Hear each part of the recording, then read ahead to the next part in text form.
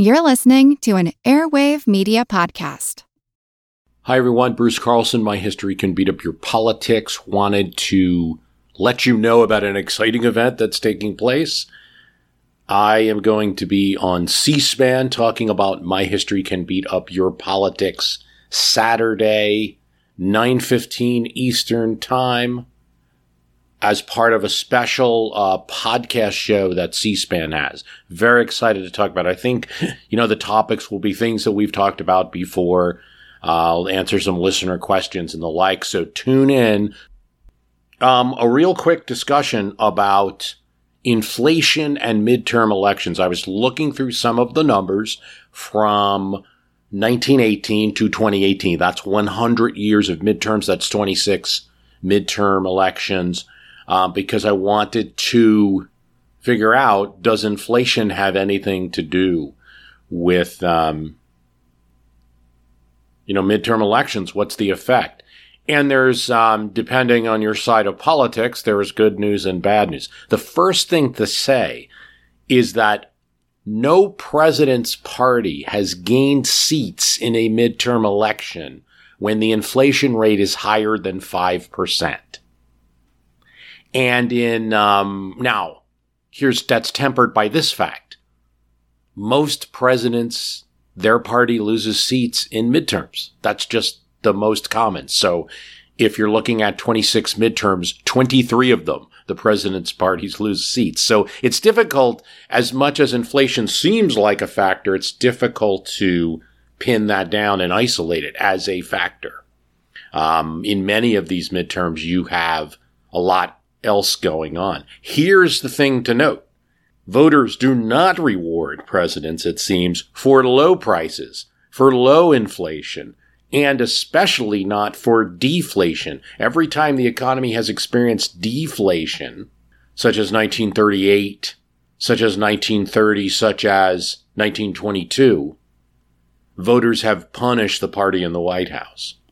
There's been huge midterm losses, such as 1994, 2010, 1966, when inflation was under control. 1954, inflation's under control. The party in the White House loses seats. So it doesn't work the other way. Now, there is this to say, the three times where presidents have bucked the trends, and they're very rare. 1934, middle of the Great Depression, 2002, right after 9/11, and 1998 in the middle of the Clinton impeachment battle. That's when presidents have bucked the trend and their parties actually gained seats in the House. Inflation was low in each of those three times. There's a lot of talk about the cost of living and prices, and, as I see the history, I have trouble isolating that as a factor that voters, you would think that they would care about it a lot. But to me, the other factor, is there going to be a recession? Will people be in recession by the time you get to October?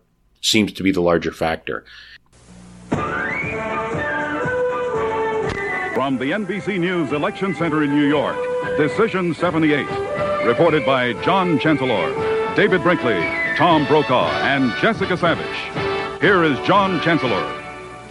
Good evening and welcome to NBC's coverage of the 1978 elections, in which... One election to look at is 1978. And that is where we kind of talked about it on the podcast. It was on election night, the Carter White House is getting very upset that there's going to be a big loss. NBC's gifted team of political analysts has some projected winners even at this hour. And our first is Governor James Thompson of Illinois.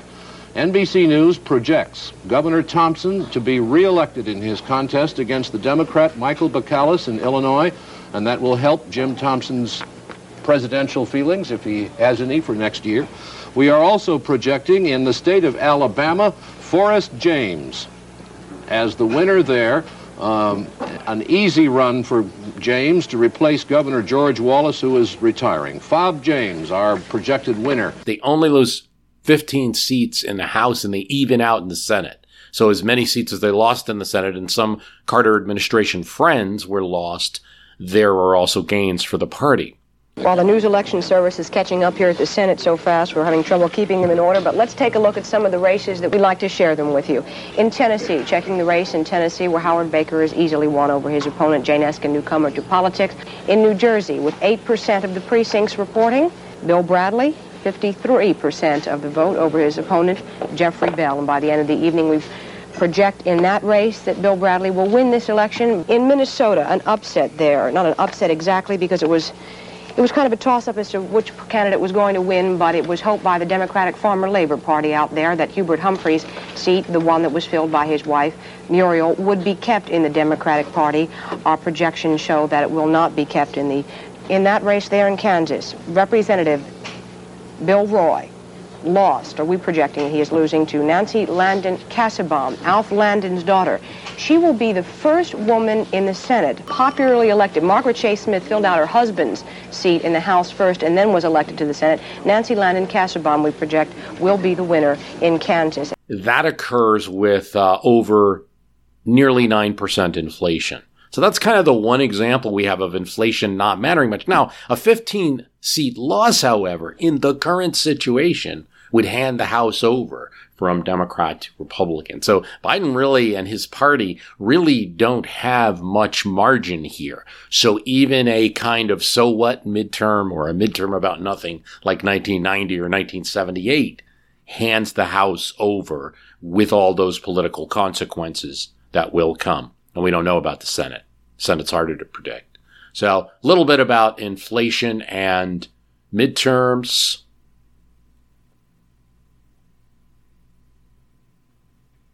I want to thank you for listening. Remember, C-SPAN, Saturday morning, 9:15 Eastern Time.